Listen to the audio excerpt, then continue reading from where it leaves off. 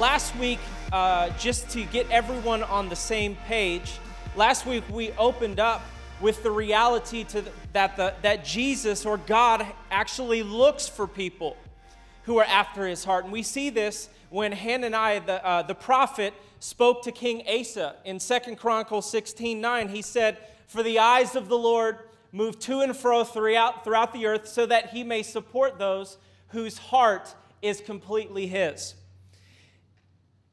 If you want the favor of God on your life, then your heart needs to be one that is completely his. We want to reap favor through just sowing money. That's not necessarily how we gain favor. Favor comes, remember, those who his heart is completely his, those who he wants to support. What that means is that when you have given your heart over to the Lord, he will endorse it in favor. He will endorse it through opening doors that no man can close and closing doors that no man can open. And that is just what happens when you look at someone's life and you're like, well, how are they getting what they are getting? It doesn't seem fair. Maybe it's because there is a heart that has been completely given over to God, and as a result, there's a favor on their life. And so God is looking for those types of people whose heart are completely his. And one of the ways in which what we did is we looked at this after God's heart phrase and we broke it down. And one of the things that we concluded about that is that you know that you are after God's heart when you are a person who is chasing or pursuing God's heart above everything else in your life. The New Testament version of that thought is when Jesus in Matthew 6:33 says this, and notice the language in the Passion Translation. Remember, to be after God's heart is to make that the top priority, the preeminent desire in your life. Notice what Jesus says. He says, "So above all," in that top priority, "constantly chase after the realm of God's kingdom and the righteousness that proceeds from him. Then all these less important things will be given to you abundantly." You know what that last scripture speaks of? It speaks of favor being poured out on your life. That as you make seeking the heart of God the top thing, because it's not just about seeking the kingdom, it's about seeking the king of the kingdom. When people seek the kingdom and not the king, they want his hand, they don't want his face. They just want the benefits. And what you will find is that more often than not, the focus is on the universal principles of God's word and not the heart behind God's word. See, and let me just be honest, we have Christian bookstores lined with principles where we have extracted universal truths that God will not turn his back on, like the principle of reaping and sowing. He will not violate that. That was established before the foundation of the world. But what ends up happening is we will have a shallow Christian people who extract the principles, and their sole focus is, what can I do to get access to what is in God's hand, rather than seeking his face. And see, that's what we see a lot of times, is we see this reality that there is a shallow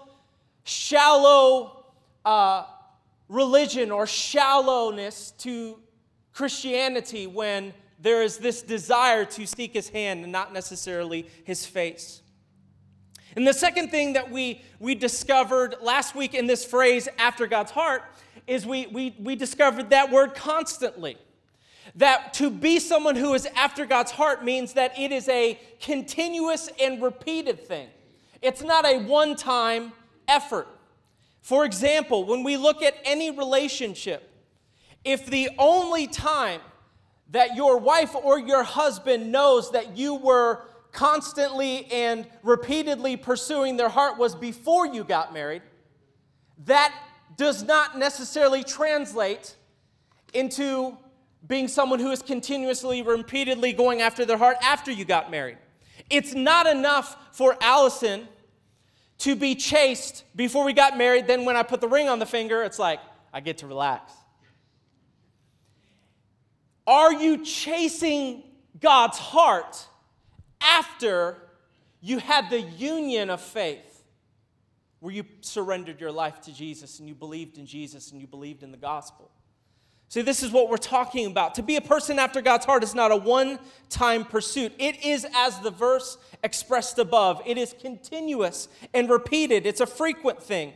The heart of a person who is after God's heart makes that pursuit the legacy of their life. I don't know about you, but I want that to be my legacy. I want to be known as someone who is going after God's heart. But what is most important is this. I don't want to be known by you as someone who is after God's heart. I want to be known by God as someone after his heart. See, if I receive compliment after compliment after compliment, we're like, you know what, you're just an amazing husband to Allison, but Allison doesn't feel that way. Then that invalidates what you think of me. I want to be known by God and God alone as someone that is after his heart. His opinion matters more to me than the opinions of other people. And so that's what we're talking about this morning. And so Scripture says that God found that type of person in the person of King David. And where we concluded last week is we concluded in Acts chapter 13, verse 22, where Paul actually identifies David as this person. Now, for the sake of time, I'm going to be running through a lot of scripture, so I just hope you write down the references, go back and take a look at them later. I know you are a studious body, and so I'm grateful for that. But as we go, we're going to go quickly. Acts 13:22, it says this. Paul is preaching to a body of Jewish believers in a synagogue. And what he says is, he says, after removing him, that is Saul, King Saul, God raised up David to be king. For God said of him, I have found in David. You know what that implies? It implies that he was searching. Now, the interesting thing about that is that 2 Chronicles 16:9 that I referenced before, where I talked about how Hananiah was speaking to Asa, and he said the Lord is looking to and fro throughout the earth, seeking a heart that is completely his. You know that was actually after David. And so what that means is that this is not a one-time search from God. This is a consistent thing. He wants to see and know a people that are after his heart. And this scripture says that God found that in David. He says, I have found in David, son of Jesse, a man who always pursues. That's the continuous and repeated. And will accomplish all that I have determined him to do. A couple things we see in this passage regarding be a person after God's heart. Number one, God described David as a person after God's heart because, as we talked about early, it said David always pursued God's heart. That speaks of the consistent and the repeated thing. But second and more importantly, this is taking it a step further from last week. Second and more importantly, the scripture says that David didn't just always pursue, but that he took it one step further. It says that David pursued God's heart, and then he determined to do what he discovered in the heart. See, that's where it goes further. It wasn't just about, I want to know God's heart. It was about, I want to know God's heart with the intent to determine to do what I discover in his heart. This speaks to the New Testament reality in James. Don't just be hearers, but be doers. Apply what you discover in the heart of God. As you repeatedly and consistently pursue God's heart, apply what you discover in your life. See, that's what we're seeing here in the life of David. And I think that's key when you are thinking about being a person after God's heart, because in the mind of God, what will set you apart from everyone else as a person after his heart is not what you know, but what you do with what you know. See, I don't want to be someone that knows all of the scriptures but doesn't live all the scriptures. I don't want to be that type of guy that's like, well, you know what the Bible says, but there's no fruit or evidence in my life. That's what that is talking about. What caused God to say of David that he was a person after his heart was not what he knew, but what he did with what he knew. So one of the questions that we need to consider this morning as we talk about what it means to be a person after God's heart is we need to ask ourselves, what are we doing with what we know of God's heart? How is that playing out in our life? How is that manifesting in our behavior, in our choices, in our decisions, in our actions, in our mind? And so that's what separated David from everyone else. To be a person after God's heart means that you not only know, but you're doing things with what you discover. And here's the third and final thing when we look at what it means to be a person after God's heart, and it's this. It says to be a person after God's heart means not only do you pursue God's heart, and you're continuously and repeatedly doing that, not only do you purpose to do what you discover in God's heart, but more importantly, last and not least, to be a person after God's heart means this. It means through pursuing God's heart and purposing to do what you discover in God's heart, God then begins to take possession of your heart. To where your heart is now His heart. Your desires now become His desires. Your will is His will. That is the ultimate goal of someone who is after God's heart. That God moves in, set up camp, and now your heart is literally occupied by Him. And David, you actually see this in the life of David, that was the desire of David. Your desires are his desires. Your will is his will. Paul actually talked about this in Galatians 2, verse 20. And now the essence of this new life is no longer mine. For the anointed one, Jesus, lives his life through me. We live in union as one. To truly be a person after God's heart is to be a person whose heart has been taken over by God. It's like that song that we sing, Jesus, you have won me. What does that mean to you? See, that means that God has captivated and captured your heart, and now it's His domain.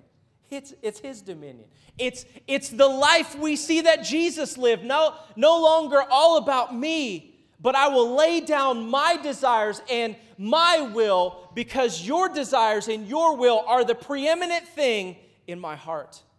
To truly be a person after God's heart is to be a person whose heart has been taken over by God, and now your heart and His heart are indistinguishable. We see the indication of this in David's life in Psalm 25. Listen to this. He talks about this desire. In verse 4, he says this. This is a prayer of David. Lord, direct me throughout my journey so I can experience your plans for my life. See, that's I want to know. I want to know what you're thinking. And then what I want to do is I actually want to do something with what I discover. He says, Lord, direct me throughout my journey so I can experience your plans for my life.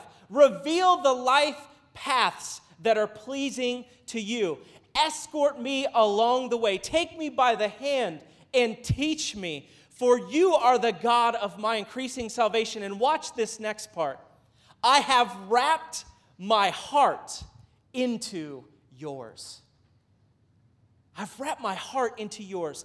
I want my heart and your heart to be so knit together like when you tie your shoes and you got a note and you don't know where to just cut it off and start over.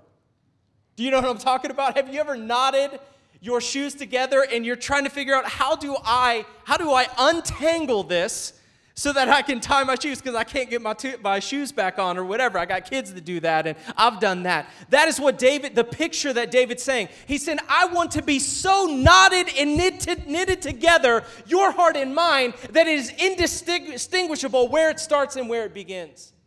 That's the heart of David here. It's interesting because you would think, like, where does that necessarily come from?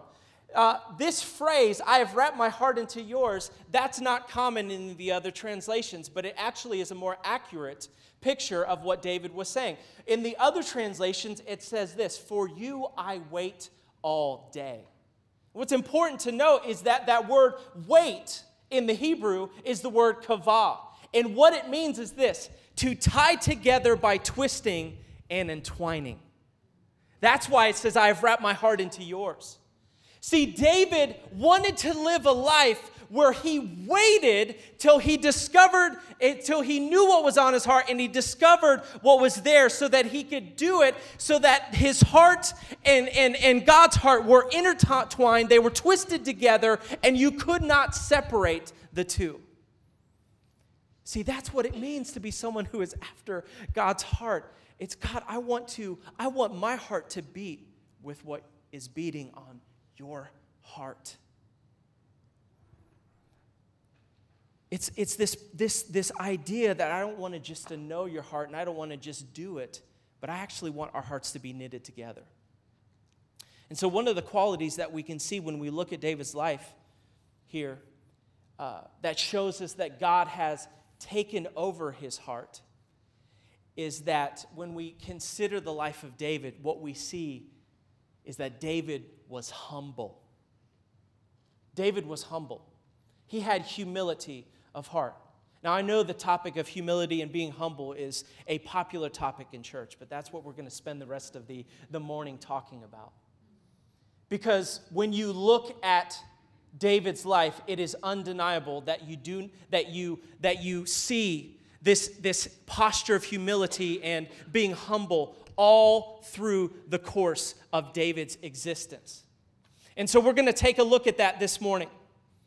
What does it mean to have humility or be humble? Who can tell me what it means to have humility or be humble? Come on. Jesse. Have a servant's heart.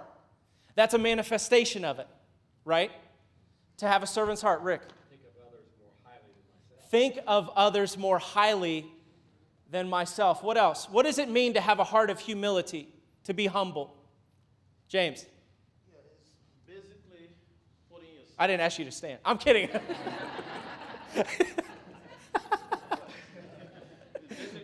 He's standing up he's still up like a politician. Well, thank you, Town Hall. Appreciate for being here. So. Anyways, now you make it.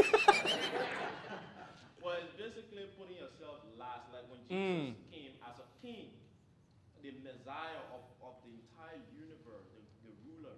He brought himself down to washing his disciples' feet. I mean, look at that. So it's basically putting yourself last, regardless of your status. That's so good. Let's just close in prayer. God, we just pray that all of us would be humble. Exactly. To all of the responses. Humility is the act of purposely lowering yourself. Purposefully lowering yourself so that God is glorified as well as for the good of others. It is the purposeful lowering of yourself. Now, when I was listening to and I was in worship, at the end, it talked about how the elders casted their crowns. And I thought about the reality that is a picture of humility. Humility is the intentional laying down of your status or stature. It is a lowering. Now, you cannot, Pastor Rick, you cannot think higher of other people unless you lower yourself. That's right. It doesn't happen. You have to make an exchange. You have to, it's like when John the Baptist said, he must increase, but I must decrease. I think actually I got the order the other way, because when you actually look at Scripture, I think he said, I must decrease so that he can increase. You cannot increase how you see other people unless you first decrease. It is the purposeful lowering of yourself. Now, this is so important for you to understand. Humility is not thinking low of yourself. it's not actually a false humility or self-deprecation. That is actually often the cultural meaning of humility. Well, man, you're so humble. Well, I'm just disgusting. I'm pitiful. That's not humility. That's actually self-deprecation. And actually, what that does, it does not allow you to actually be humble, because you will be so self-absorbed in your false humility that you'll never think beyond yourself. It's deceptive. Self-deprecation is not humility. This is what humility is. Humility is actually having an accurate assessment of who you are before God and before man. It is being aware of your status before God and your status before man, of your stature before God and your stature before man. But what humility is it says, yes, I know who I am, but I'm going to lower myself. In spite of that, I am not going to have a self-preservation of my reputation, of my status and stature before God and man. I am actually going to lower myself below that. I know who I am. Do you know who you are? Humility is the accurate assessment of who you are. You know who you are. And when you know who you are, you're not boasting. You just know where you are. You know your level. But when you practice humility, you lower yourself below the level on purpose so that God would be glorified and for the good of other people. That's what humility is. And God modeled this through Jesus when he came to earth, and Paul actually talks about it in Philippians chapter 2, verse 7. Are you with me this morning? Yes. Listen, when worship brings a Selah, y'all get quiet, and it's okay. Okay? So but I just want to make sure you're with me. Philippians chapter 2, verse 3 through 7, Paul actually talked about this picture, beautiful picture of humility, how Jesus personified it. In the Passion Translation, it says this: be free from pride-filled opinions, for they will only harm your cherished unity. Don't allow self-promotion to hide in your hearts, but in authentic humility, put others first and view others as more important than yourself. You can't do that unless you lower yourself. You accomplish that by decreasing yourself. John the Baptist in John 3, we know this when he said, Jesus must increase and I must decrease. Verse 4, abandon every display of selfishness. Possess a greater concern for what matters to others instead of your own interests. That is all about, see, a person after God's own heart has a humility that says, God, I am more obsessed with the matters of your heart. You know where we see this in Scripture? When Jesus rebuked Peter. Jesus said, who do you say that I am? And they said, you're the Messiah, whatever. And then what he did is he began to share the plan of God's will for Jesus' life.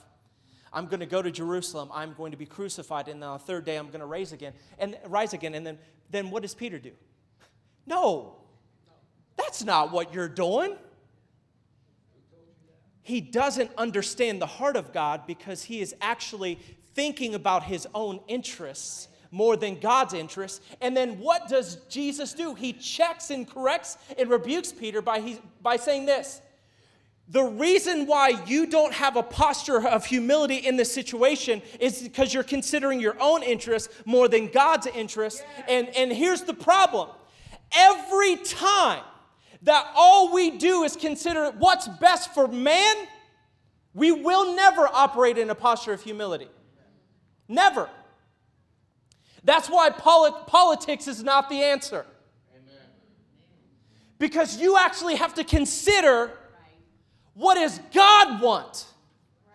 What is on the interest on God's agenda? Not on what's going to help man out. It's lopsided. That's why it's not the solution. And so here we see that Paul is addressing this humility of Jesus. He said, abandon every display of selfishness. Possess a greater concern for what matters to others instead of your own interests. Consider the example of Jesus, the Anointed One, has set before us. Let his mindset become your motivation. He existed in the form of God, yet he gave no thought to seizing equality with God as his supreme prize.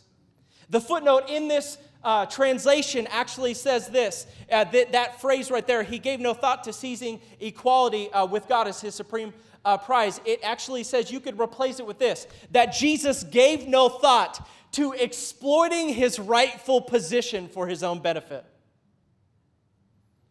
Every time you're exploiting what is rightfully yours, you're not operating in humility, using it to your own advantage, taking advantage of other people because of your position.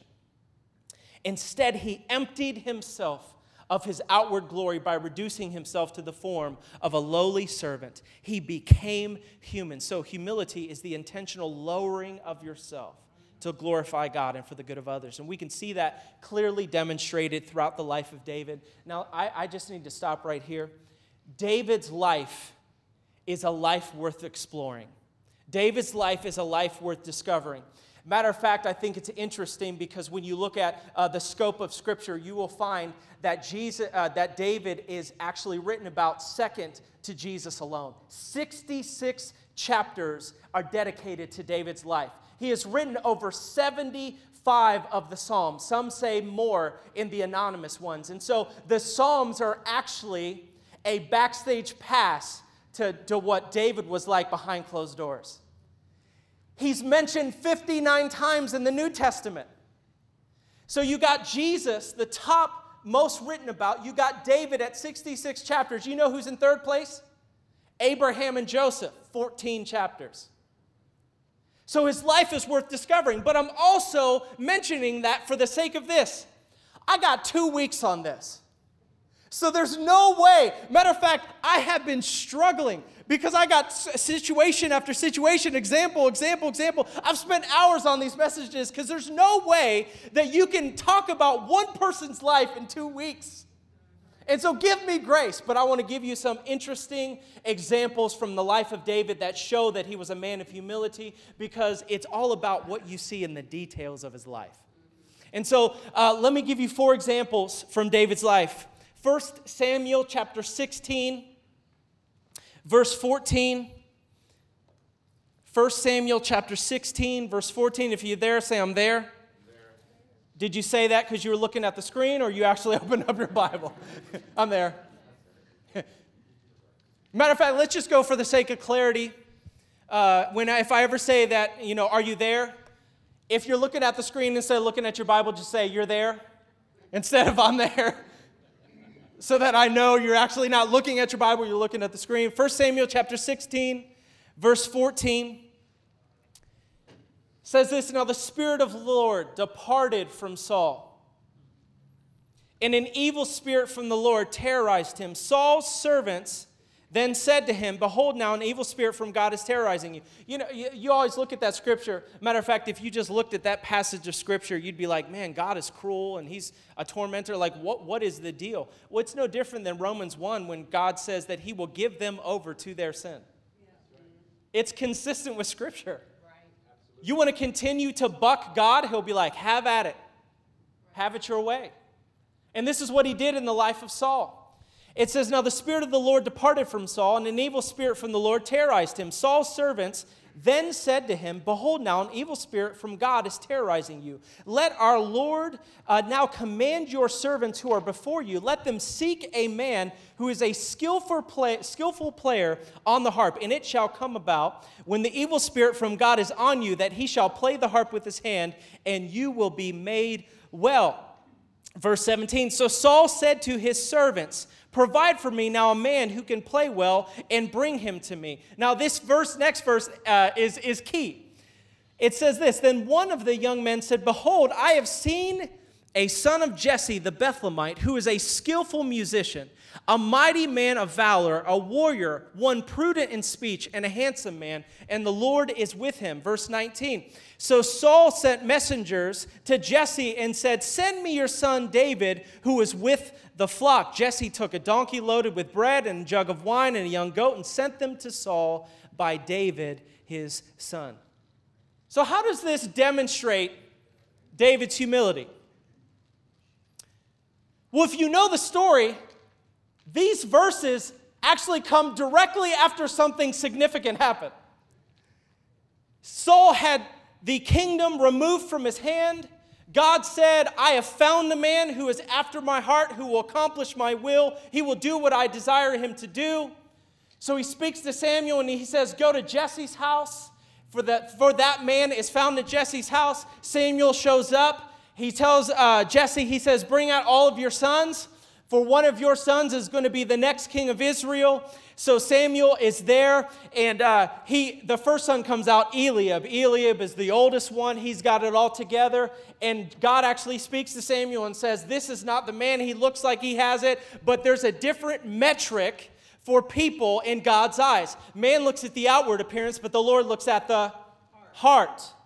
And so he says, keep going. It's not Eliab. Then the next one comes out. Then the next one comes out. Then the next one comes out. There's a series of sons, and one after another, he's not there. And so Samuel says, do you have any others? David wasn't even considered a candidate in his own father's eyes to be king. And so he says, yeah, I got the runt taking the trash out. I'll go send for him. And David shows up. And Samuel speaks. God speaks through Samuel and says, this is the man. And he pours oil on his head. And then you know what David does? He goes back to the field to shepherd the flock. And what we just read is the indication that the promotion didn't go to David's head. He is coronated king. And then he's like, amazing. You guys done? Because I got some sheep that are wandering. What? Would you react the same way? Or would you be like, before I leave the house, somebody need to get the red carpet. Let's get the red carpet all the way to where King Saul is, because we need to let King Saul know who's the new sheriff in town. David is like, thanks, guys. Call me when it's my time. And heads back to the flock. That cracks me up, but it is a perfect picture of the humility of David. David's heart was uncontaminated by the promotions that he had. Is your heart uncontaminated by the promotions in your life or the promotions that God hands you? Is it uncontaminated? Is it undefiled? Listen to me this morning. You want to know what promotion reveals? It reveals whether or not your heart is filled with humility or pride. Every time you get a promotion, it will put those things to the test. Right. And what happens in your heart is an indication as to whether or not your heart is dominated by pride or humility. It will show you in your heart what is in the majority and what is in the minority. And David here has the oil poured on him, and then he's like, thanks, guys. Samuel, that's great. I got to go. And he walks away by himself back to the field to shepherd the flock. It's amazing. David's heart was uncontaminated by his promotion. Every promotion you will get in life will promote whatever is in your heart. Every promotion you get in life will promote whatever is in your heart. And I want to be that type of person who is unfazed by promotion because I have a heart of humility to the Lord. If you want to know if you're a person after God's heart, then examine the condition of your heart after you get promoted in life. Remember what Scripture says, God opposes the proud but gives grace to the humble. Jesus said, whoever exalts himself will be humbled, and whoever humbles himself will be exalted. So David's heart was uncontaminated by his promotion. Number 2, David demonstrated humility in embracing his role in God's plan. We see this in 2 Samuel chapter 7. How many of you know that every one of us has a role to play in God's kingdom? But can I tell you, every one of our roles is not the most significant one. We can have it go to our head like, I'm a pastor. You just volunteer on the green team. Every single role is significant in the eyes of God. And David embraced his role even as king, because we know this, that in every promotion, we have certain privileges that come in hand with those promotions. And there is a tendency when pride is the dominant in your heart to take advantage of those promotions to be able to use them for your benefit or to make yourself more significant or more successful. But we don't see that in the life of David. Let me tell you, 2 Samuel chapter 7, verses 1 through 5. See, one of the questions you need to ask yourself is this: how content are you with the level of significance your role has? How content are you, or is it just not enough? We see this in David's life. Look at 2 Samuel chapter 7, verses 1 through 5. Are you there? You're there. 2 Samuel chapter 7, verses 1 through 5. Now it came about when the king lived in his house. This is David. And the Lord had given him rest on every side from all his enemies, that the king said to Nathan the prophet. Let me just stop here. Nathan, we see Nathan twice in Scripture. We see Nathan in this situation, and we see Nathan in the situation when he committed adultery with Bathsheba. And so what that tells me is that there was a humility, and can I say this? In both situations, Nathan comes to David with rebukes. Believe the prophets, and you will prosper. We got an upcoming class to be encouraged about the prophetic things that have been spoken over your life. Are you going to believe? Are you going to humble yourself to believe the prophets so that you will prosper? Or will you say, no, I got this, it's all good? That's the whole point. It's not to give you another meeting. It's to say, if this is God's heart for your life, don't elevate yourself above your word, but align yourself with the word. And here's David. From this moment, it could have gone to David's head. If he had an attitude of pride, when Nathan rebuked him, he would have said, find me another prophet. He could have killed him. But in both this situation and when he rebukes him to his face, he still keeps Nathan in his administration. That speaks powerfully to the fact, do you go around and find amen people?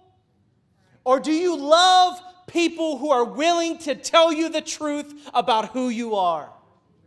I don't want amen people in my life, because I know Proverbs says, wounds from a friend can be trusted, but an enemy multiplies kisses.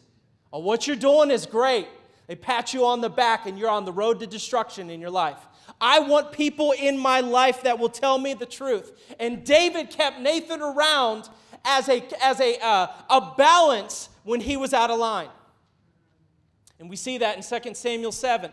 2 Samuel 7, now it came about when the king lived in his house, and the Lord had given him rest on every side from all his enemies, that the king said to Nathan the prophet, see now, I dwell in a house of cedar, but the ark of God dwells within tent curtains. Nathan said to the king, go, do all that is in your mind, for the Lord is with you. Now, stop right there. Was David's desire bad? No. David had an amazing heart. How can I be in a house of cedar and the presence of God is in a tent?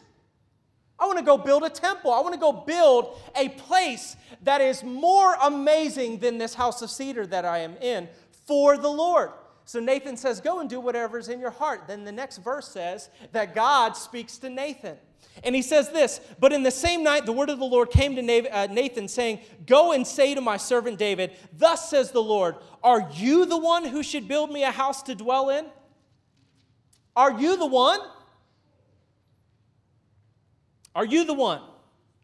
And then it goes fast forward. It's this whole explanation of everything that Nathan had. And so when you read through it, you see that this is what Nathan shared with King David. And verse 17 says this.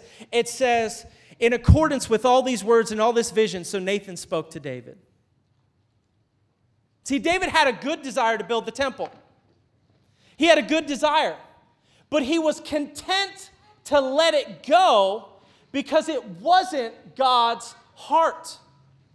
It wasn't God's heart for him. Listen, David could have built the temple, but David stayed in his lane. I love that about David. David could have taken advantage of his position. Matter of fact, Nathan could have came back and said, God told me, I know I said do whatever is in your heart, but God told me you're not the one to build the temple. And David could have been like, I'm the king. You can't tell me that this is a bad idea. How is it bad that I actually want to build the temple for the Lord? But it wasn't what God wanted him to do. Are you content? Listen, are you content when God says no to your good ideas? Because that wasn't a bad idea. But just because it's good doesn't mean it's God. Just because it's good doesn't mean it's God. And David was willing to embrace the God ideas and lower himself and humble himself in the realm of the good ideas. Yeah, this is a good idea. But if God doesn't, with no questions asked, so much of us, we have a posture of pride when God says no to our good idea and we want to know the answer. Why? Well, why not? And David says, I'm good. I trust you. Whatever you say, I'm good. He demonstrated humility in embracing his role in God's plan. Number 3, David sustained his humility by never forgetting where he came from. If you want to sustain your humility, never forget where God brought you from and brought you out of. You know why? Let me just use this example. You know why Pastor Dwight brings up where he came from all the time? He's sustaining humility. This boy from Brookside, he's just remembering where he came from. And it will sustain in all of what God is doing in your life, and it will sustain your posture of humility. Right after Nathan rebukes him, tells him about all this, I love what Scripture says. This next point is from the next verse in 2 Samuel 7:18. Listen to this. Then David the king went in and sat before the Lord, and he got on his knees and he complained about why God didn't let him build the temple. He groaned and moaned. God, that prophet of yours is stupid. Who is he to speak to me and say that this is not your will? No, it says, David, the king, went in and sat before the Lord, and he said, who am I, and what is my house that you have brought me this far? I love that because in a point where David could have been taken over by his flesh, he lowers himself before the Lord and says, it's okay. It's okay. So what if I'm not the one to build your temple? I'm okay with that. I'm going to stay in my lane, and I'm going to embrace my role. Love that about David. When you never forget where you came from, the things that God asks you to do are always an honor, not an obligation. Number 4. This is the last one, and then we're going to close. David demonstrated humility, and this one's so big. He demonstrated humility by refusing to receive from men which should only be given to God alone. You want to see if you're a person after God's own heart? Encourage people to not make you an idol or an icon in their life. We'll see it. 2 Samuel 23. 2 Samuel 23. I was reading this and I was so gripped by this story that it was amazing. This is a series from verse 8 to, I believe, 36. It talks about the exploits of David's mighty men. And in the middle of it is this significant story. In verse 13, It says, then 3 of the 30 chief men went down and came to David in the harvest time to the cave of Adullam. So this is when David is on his run from Saul. So he's in a cave, and 3 of the 30 men came to him in the cave of Adullam, while the troop of the Philistines were camping in the valley of the Rephaim. Verse 14, then David was in the stronghold, while the garrison of the Philistines were in Bethlehem. David had a craving and said, oh, that someone would give me water to drink from the well of Bethlehem, which is by the gate. He was parched, thirsty in the cave. He's so dehydrated. So the 3 mighty men broke through the camp of the Philistines and drew water from the well of Bethlehem, which was by the gate, and they took it and brought it to David. Now, if it was me, I would say, thank God for you. You are an answer to prayer. But look what David does. They drew the water and they returned with it and they brought it to David. Nevertheless, he would not drink it, but he poured it out as an offering to the Lord. And he said, be it far from me, O Lord, that I should drink this. Shall I drink the blood of the men who went in jeopardy of their lives? Therefore, he would not drink it. This just blows my mind. Let me read the note to you here from my Bible. David poured out the water as an offering to God because he was so moved by the sacrifice it represented. When Hebrews offer sacrifices, they never consume the blood. It represented life, and they poured it out before God. David would not drink this water that represented the lives of his soldiers. Instead, he offered it to God. Come on, that is so good.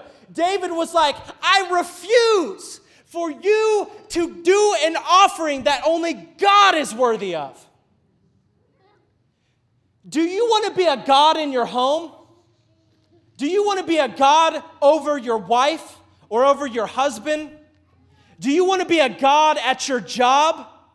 Are you expecting out of people to treat you like an idol or an icon? Remember, Jesus said that the Pharisees did what? They lorded it over people.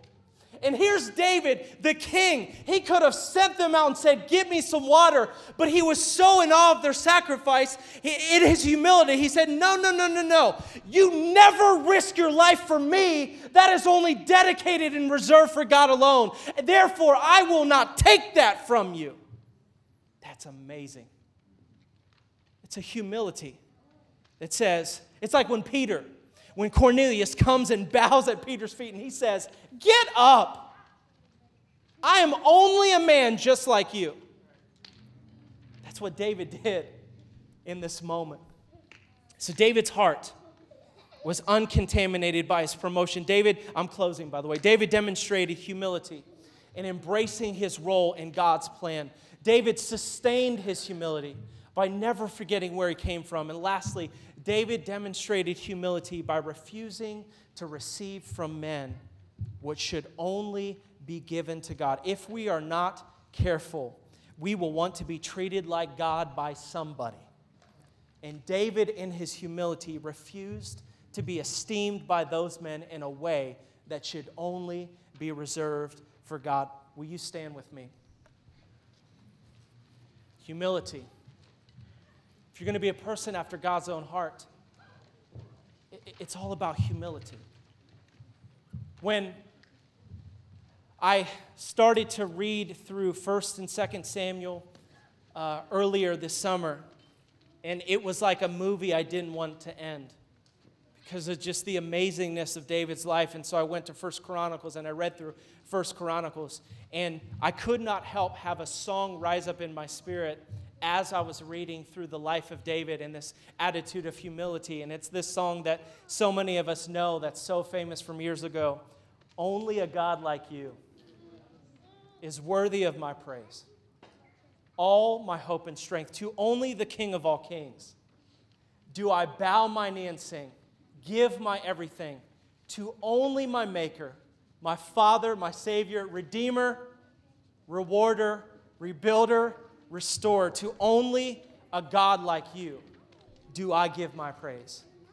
This is the essence of a life of humility. This was the epitome of David's life, and that is what it looks like to be a person after God's heart. If you're going to be known by God, as a person after his heart, then it will be seen in the humility that you display in life before God and before men. I want to be a person after God's heart. I want to lower myself the way that Jesus lowered himself. That is just yet one attribute that David demonstrated from his life, but what it looks like to be a person after God's own heart. If that's your heart, will you just lift your hands up?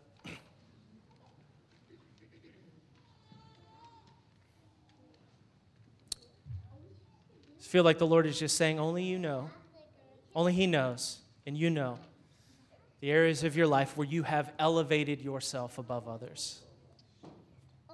So right now, God, you see those places.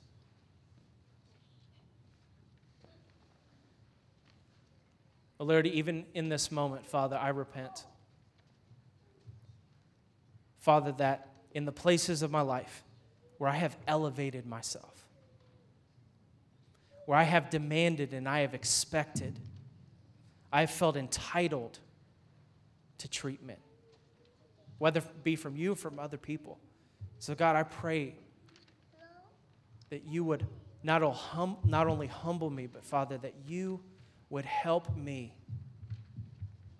to lower myself, to be a person of humility, Lord. No matter my status, no matter my stature before God and men. Father, I pray that we would be humble before you, God, and that our humility before you would be displayed in our humility before men. That we would be uncontaminated by promotion. Father, that we would embrace the role that we have in your plans, God. Father, we would not expect from others to be a God in their life, Lord.